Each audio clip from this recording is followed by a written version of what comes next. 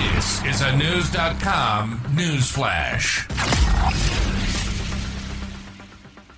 A new federal indictment accuses Sam Bateman, a self-proclaimed prophet and leader of a polygamist cult in Colorado City, Arizona, of child sex.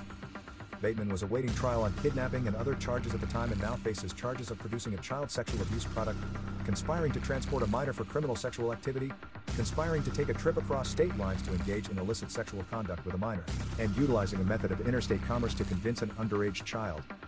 According to the indictment, Bateman organized group sexual activity in a hotel room in Colorado Springs, Colorado, in November 2020 with some of his followers, a few of whom were underage girls.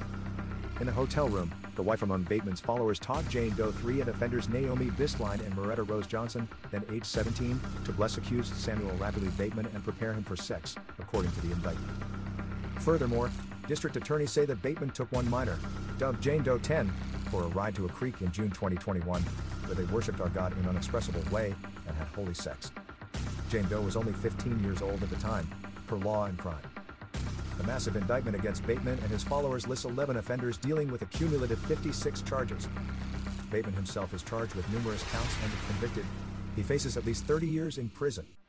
The government estimates that Bateman has approximately 50 followers and more than 20 spouses, with some of them minors between the ages of 12 and 16, and that he first declared himself a prophet in 2019.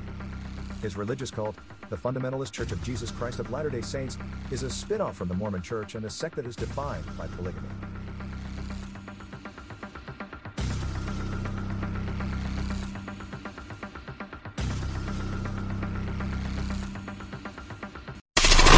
Knowledge. Unfiltered. News.com.